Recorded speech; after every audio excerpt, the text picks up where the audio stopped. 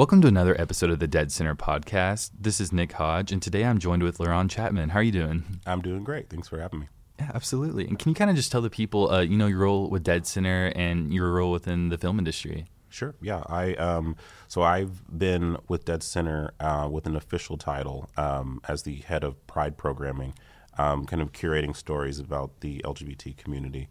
And it's good that they created a space for me to do so because they're always been a very diverse festival, but specifically giving someone from that community a voice to actually curate projects about those stories. Absolutely. And so I've been with them for 3 years under that official title, but I feel like I've been working with them for like 7 years, so just in various capacities. And since I've been kind of oscillating or orbiting around the festival for a long time, just as a fan and as a fellow filmmaker, it just kind of felt like a really nice natural fit. And so they brought me on to officially start, helping curate submissions for the film. So for the festival. So yeah, I love that. Awesome. It's really been really nice to be involved with the curating and the thousands of submissions that we get, and so.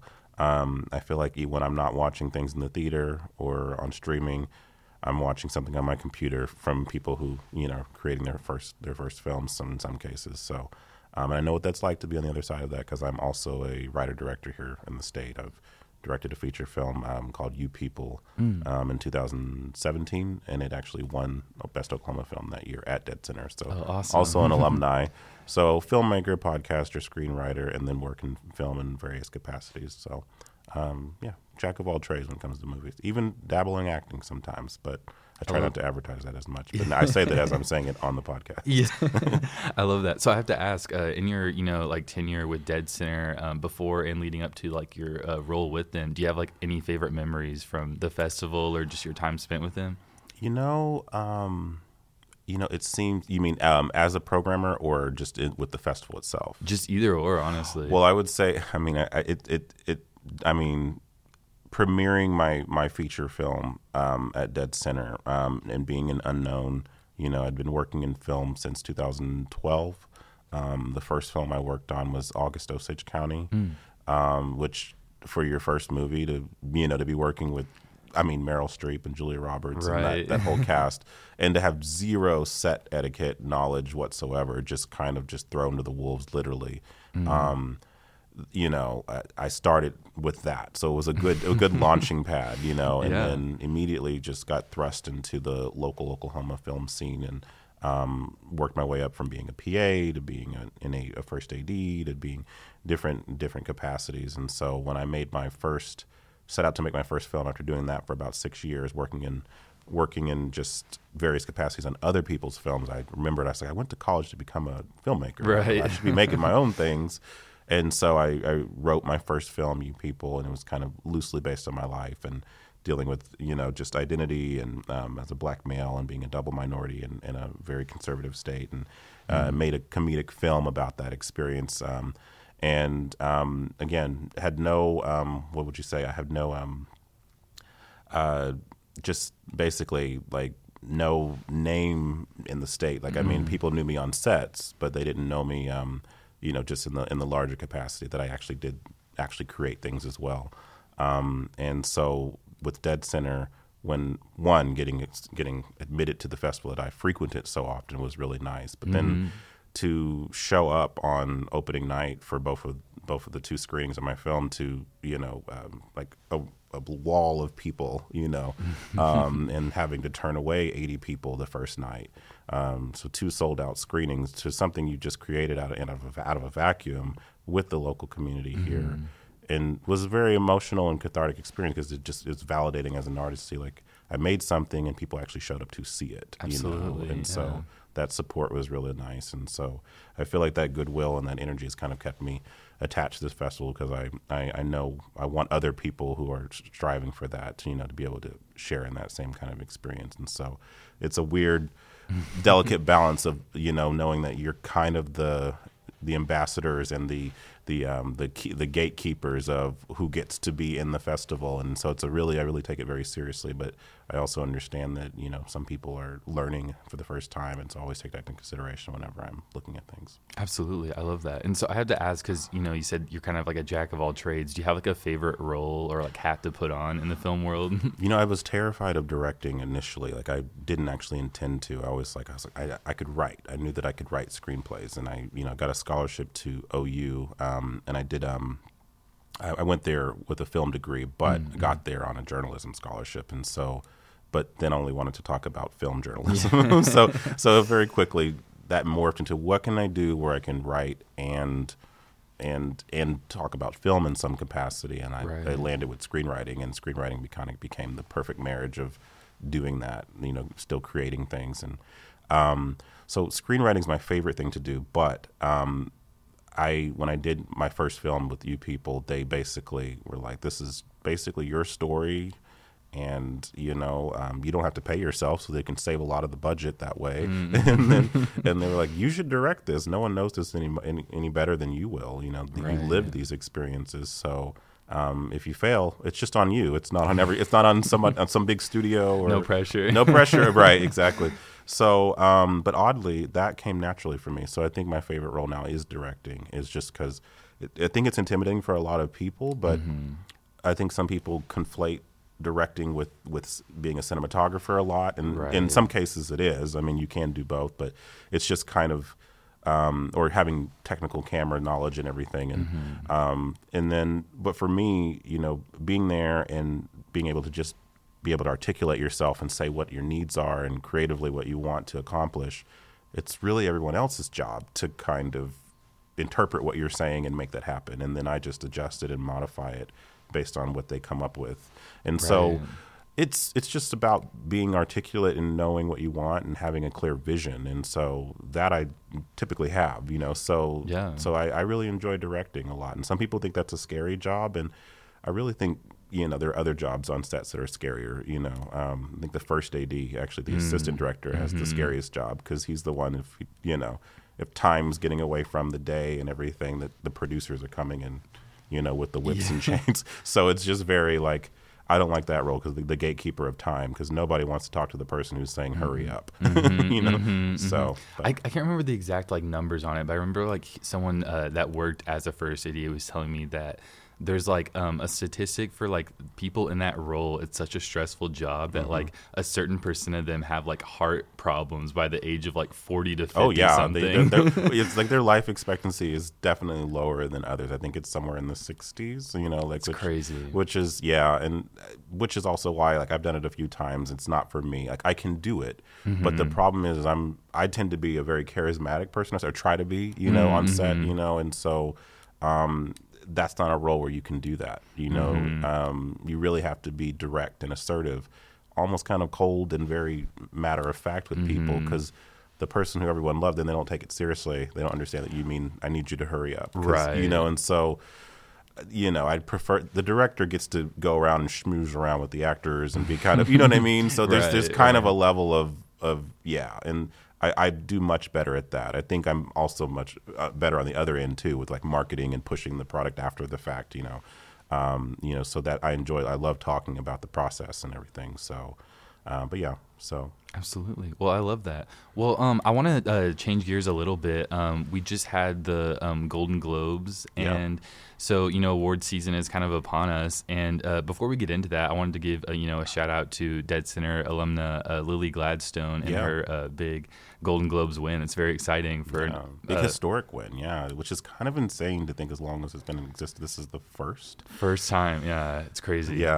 Yeah, but it's very exciting. Got a chance to meet her at last year's deadCenter when she was here at the festival, and got to snag a photo with her as well. And nice. I even said then, I was like, I really hope that this photo means I'm hugging a future Oscar winner, and we just kind of get cool about that. So we'll see.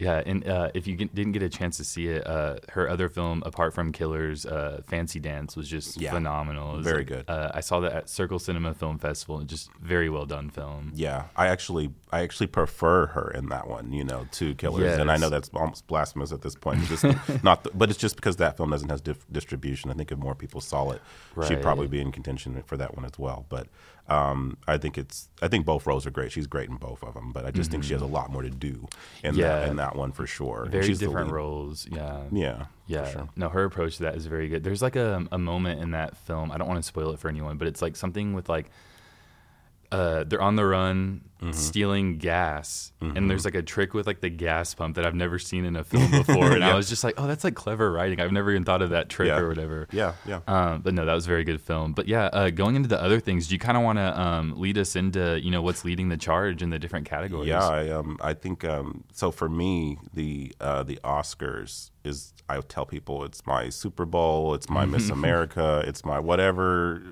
the equivalent of that is.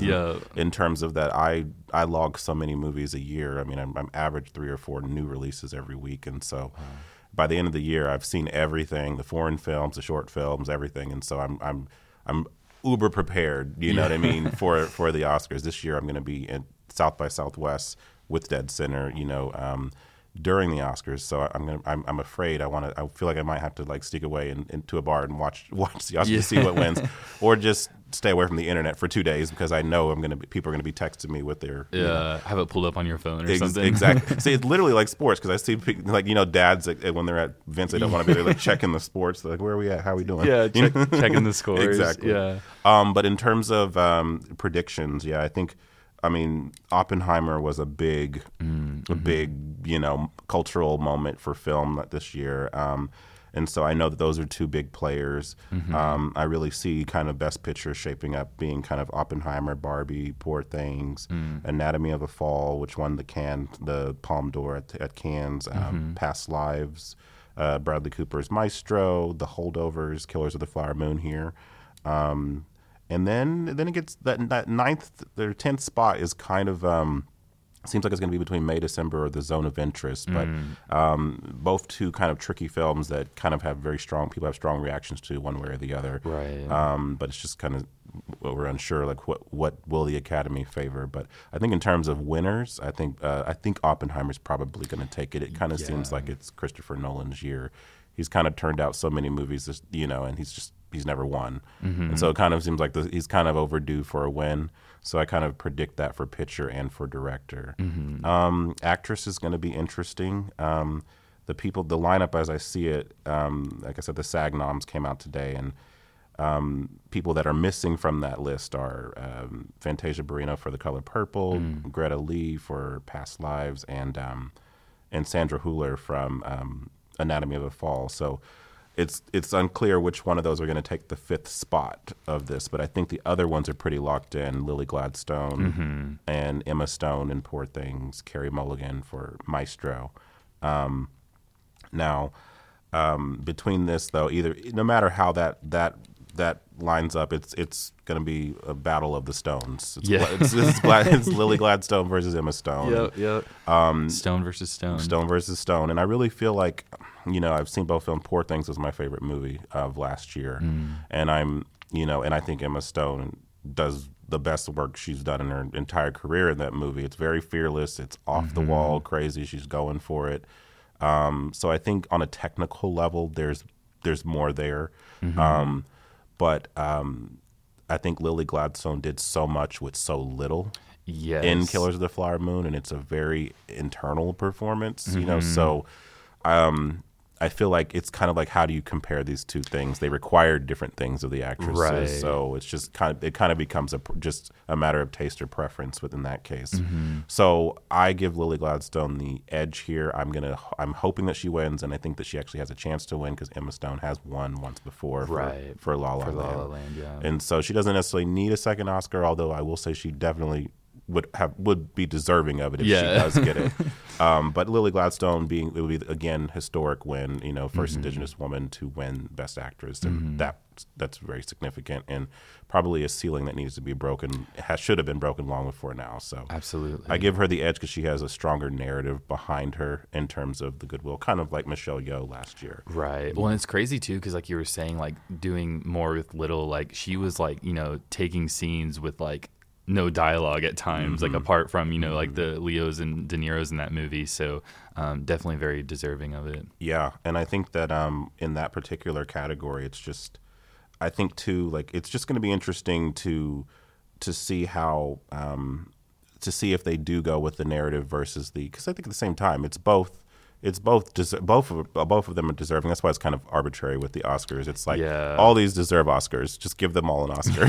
You know what I mean? All 5. Look, we picked 5 people out of hundreds that were probably submitted. So you 5 win Oscars. Right. You know, I wish. I feel like that's how it should be. But but then people would say it's participation trophies, and really it's not competitive. The thing is, they all did great achievements. But absolutely, I think just for the cultural moment, I feel like Lily Gladstone could take that one. So absolutely, I know Oklahoma's rooting for her. So yeah. So what about actor in a leading role? Actor, this is another one where it feels like it's between Cillian Murphy and Bradley Cooper. I personally liked Cillian Murphy, another quiet performance but haunting performance. Do you think Paul Giamatti could sneak in there at all for holdovers? I love the holdovers. It's a great movie. It's just that's like a cozy Christmas movie that I feel like I'm going to watch on repeat every year. And it's a good highlight reel. If you're a fan of his work, then it just gives you every Paul Giamatti-ism that you've ever seen. The comedic chop, the dramatic chops, the rage fits. He's just a really great character actor, and it's a really good highlight. So I would be very happy with that.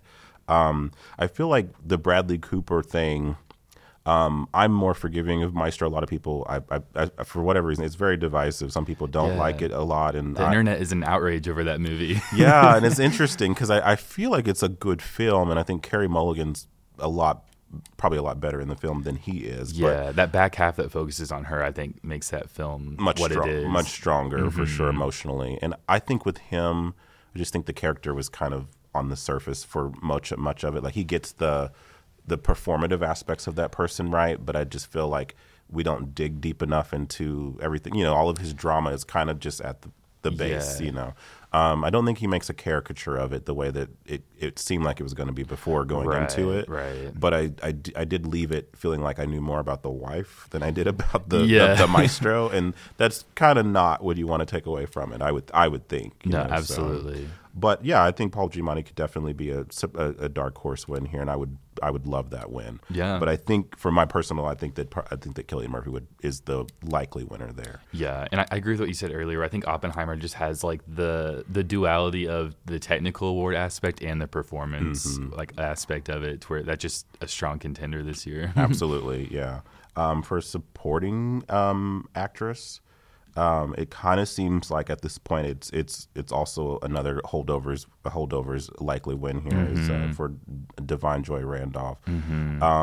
Another understated performance, not like super big and flashy, but what I love about that movie is you spend time with 3 unlikely characters and they just let you get to know all 3 of them very well. And at the end of it, it feels like it's like this odd pairing of people who kind of share a common like grief and loneliness, during the holidays, which I think many people can relate to. And it'll be a nice, uplift during the holidays because they all kind of come out of their own spaces in touching ways. And I think that she, again, does a lot with a little here too, It's a very, under the surface kind of performance as well. And she's kind of been known for comedy for so long. Right. So it's kind of nice to see her do something dramatic and kind of restrained here. And so I think one of the strongest moments in that film is like when she's looking at like the baby shoes of her son and her sister walks in, and it just like it hits you, and it's like you don't really realize it's hitting you like how much the character has been built up until that point, and then it's just like, oh wow, like so it's lots of good character work under the surface there for absolutely. Sure. All right, what about actor in a supporting role? Actor in a supporting role. Let's see. So this seems like Robert Downey Jr.'s Robert Downey Jr. versus Ryan Gosling. And honestly, the flashier one, of course, is Ryan Gosling, and that would be a hilarious win for me because he has a great career in drama. Yeah. So it would be funny for him to win as Ken. Yeah. But it is such a fun scene-stealing role, so I totally get it. I wonder if the Academy goes more with the prestige route. And in that case, Robert Downey Jr. also has a narrative here. And he's had many comebacks in his career. Went away for drugs and alcohol, came back, and started doing the Marvel stuff and became a superstar, and then to come here and do a role like this where he's almost unrecognizable, and there doesn't seem to be any Robert Downey Jr. isms, and he has a pretty, he's someone that brings that into a lot of his work. And here it does feel like he's playing against himself in this role, and that's really nice to see. So I would be happy with either of those, but I think Robert Downey Jr. is probably going to have that one. So yeah, I think I agree with you. All right, what else do we got? Original screenplay.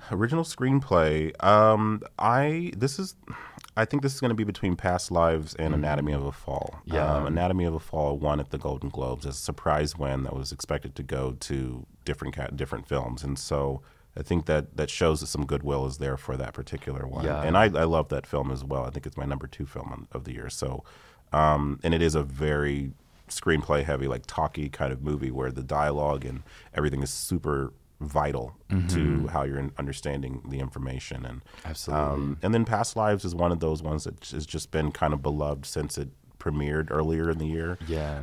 My only concern with it is since it did premiere so early, I'm wondering if the steam for it has burned out as Oscar season has kind of crept up. But I think that may have, if I'm being honest, that may have been my favorite of last year. Okay, I loved it a lot. It's one of those ones again where like the emotions stack up until in those final moments it just like kind of like breaks you, Yeah, like, absolutely. Yeah. Well, another, like you said, it sneaks up on you because that whole movie, I kept hearing people telling me when they saw it, they're like, I just wept during that movie, and I was like, at what point? Because there was a steady undercurrent of emotion the whole time, but I never felt the need to cry. And then the last scene, it literally waits, and then it's like, oh, so it was there. It was in my throat the whole time. I was just waiting for this moment to just burst everything that had been built up. And so I realized, like, oh, that's sneaky. You did a good job, because I was definitely engrossed and involved the entire time. Right. But it took that. And that's because that's a testament to how much she was holding back too. Oh yeah, Greta Lee, her performance is really good in it, and just very, not revealing too much. You know she has. There's a tension there between the two of them, but how deep is it deeper for him than it is for her? You don't know, and then you do, and then you do. So that movie also does something that has impressed me, where it presents like a character, like the husband character, that like you think you should hate, but you can't. Like, you know what I mean? Like, where it kind of puts you in that like position as an audience. I feel like if they had gone that route, then it would have taken it down for me, just because it would have felt like a trope. I agree. And they do such a good job of fleshing that character out and making him a sympathetic character that you also really care about, because you can tell she's actually very happy with him as well. There's love there. It's just that it begs that question, is like, can you be in love with two people at the same time? And it's really nice that he was understanding of that, and they comment that, and I think there's a line of dialogue about it too.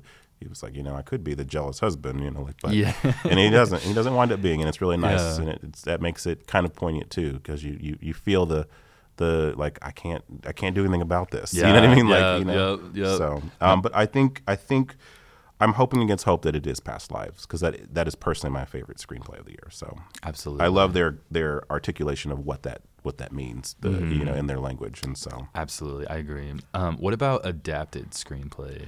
This is interesting too, because originally Barbie was going to be considered an original screenplay, and it has been at every other award show, but the Oscars have basically opted to say that it's adapted because it's based on an original property, but I always say adapt it from what though? Like a toy, a concept like that. I mean, now granted, there are animated Barbie movies, like many of them, but the movie that we watched is not adapted from them. So I feel like it should be a book or another film. You know what I mean? Like there should be some, you know what I mean? Like some finer print, something to base it on. Because just to say a toy just seems kind of, But since Barbie is in this category, I would have gone with Poor Things in this category, but because Barbie is in this category, I saw Barbie winning original screenplay if it was in there. But since it's now here, I think that the consolation prize for Barbie, because I think it's going to get a lot of nominations. I don't think it's going to get a lot of wins. But I think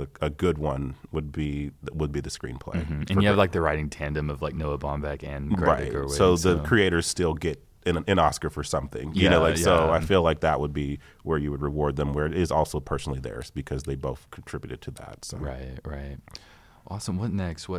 International film, I think it's going to be between The Zone of Interest and Society of the Snow, which if you haven't seen that, for listeners, it's on Netflix. It just came out this past week, and it's fantastic. If you've never seen Alive, which was a 1993 film, but it had Ethan Hawke in it, and it's about these Uruguayan rugby players that their flight crashes into the middle of the Andes Mountains during the dead of winter, and no one knows they're there, and they spend 72 days there trying to survive in snow with very limited food and resources, and they have to resort to some horrific things to survive. That's how I'll say that without giving too much away, and it's a true story, and they obviously several of them did die, but I think a good 26 to 30 of them survived, and they all lived to tell the tale.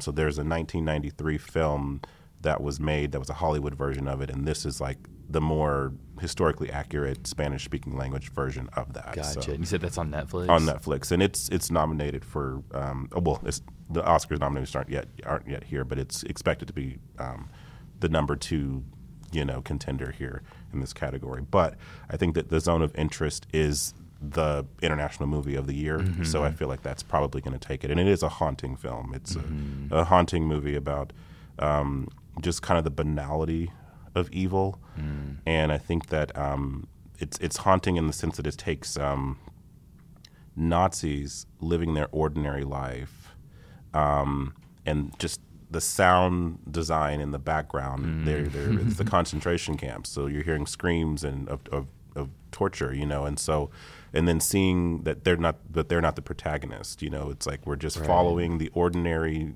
day-to-day occurrences of this Nazi family, and how removed they are from this horrific thing that's happening right in their backyard. And the scary thing is, as you get used to them doing their things, you wonder, in what ways in our own lives are we these people in different scenarios and don't know it? You know what I mean? Where we're just like, yeah, there's horrible things happening, but it's not my problem. You know what I mean? And then you just go on about your day. Right. And how complicit we might be in that way. And I think that's what the movie's kind of getting at. It's not humanizing these people in any way. I think it's showing how not far removed we are from, being numb to the plight of other people. Right. So it's powerful in that way. It's definitely not for everyone. It's a slow burn, but it's effective. So I think that's probably going to take international film. Absolutely. Well, thank you for doing this award show breakdown, and excited to see where all these categories land and everything. Let's see how right I am, guys. Yeah. Come back to this episode when the Oscars air, and we can check off the box. Exactly. Well, thank you, Laron. And before we sign off, we want to kind of, talk about the festival coming up this year. Do you want to give a pitch for this year's festival? Yeah, I mean, we got some. We're still in the thick of it because we just had our most recent pool of submissions, like the and then we have one more late submission, and I think February 7th is the last time you can submit. So I think we've got a lot more to sift through, but we're seeing a lot of interesting narratives, very diverse in terms of world stories, just all different kinds, and a lot that's it's interesting. A lot that's responding to us. We had a meeting just the other day. We're seeing a lot of stories told from the perspective of children, which is interesting. We don't know yet if that's going to be like a theme or a whole block or what, but it's an interesting thing we're seeing is horrific things, horrific life experiences, and not some horrific, some nice fun experiences, but all told from the lens of a child, and that's interesting. So don't know what that says about where we're at in the world, but that's something I've noticed. And we look forward to people coming out to the festival June 6th through the 9th. Yep. We welcome everyone to come and visit and see what's new in store. Absolutely. And then make sure you're keeping an eye out on deadCenter's Instagram to see all new events and things pop up, and to keep an eye out for the Continuum screenings. But and Laron, for you personally, do you have any projects or anything coming up or anything you want to highlight? I just finished another feature film. I'm writing one. So nice. Hopefully you'll hear about me campaigning to get the funding for that particular project. I'll say more on that later because there's not enough details yet. But I look forward to that. Working on deadCenter this year. Just accepted a gig. Working on the crew side of things Nice. for a film with Lou Diamond Phillips. So excited about that. Yeah. Awesome. Well, awesome. Keep an eye out for all that good stuff, and we will see you on the next episode. Thanks for joining, Laron. Thanks for having me.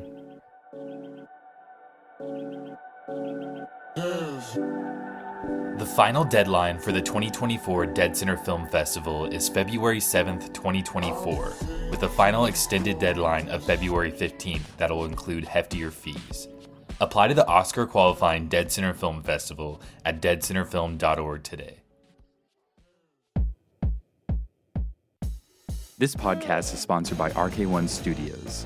Thank you to Randy and Matthew for providing audio services in order to record this podcast. Check out their services at rk1studios.com. The deadCenter podcast intro music is provided by Aaron Newberry of Kid Again Music. Check out Aaron's music at Kid Again Music wherever you find your music on streaming.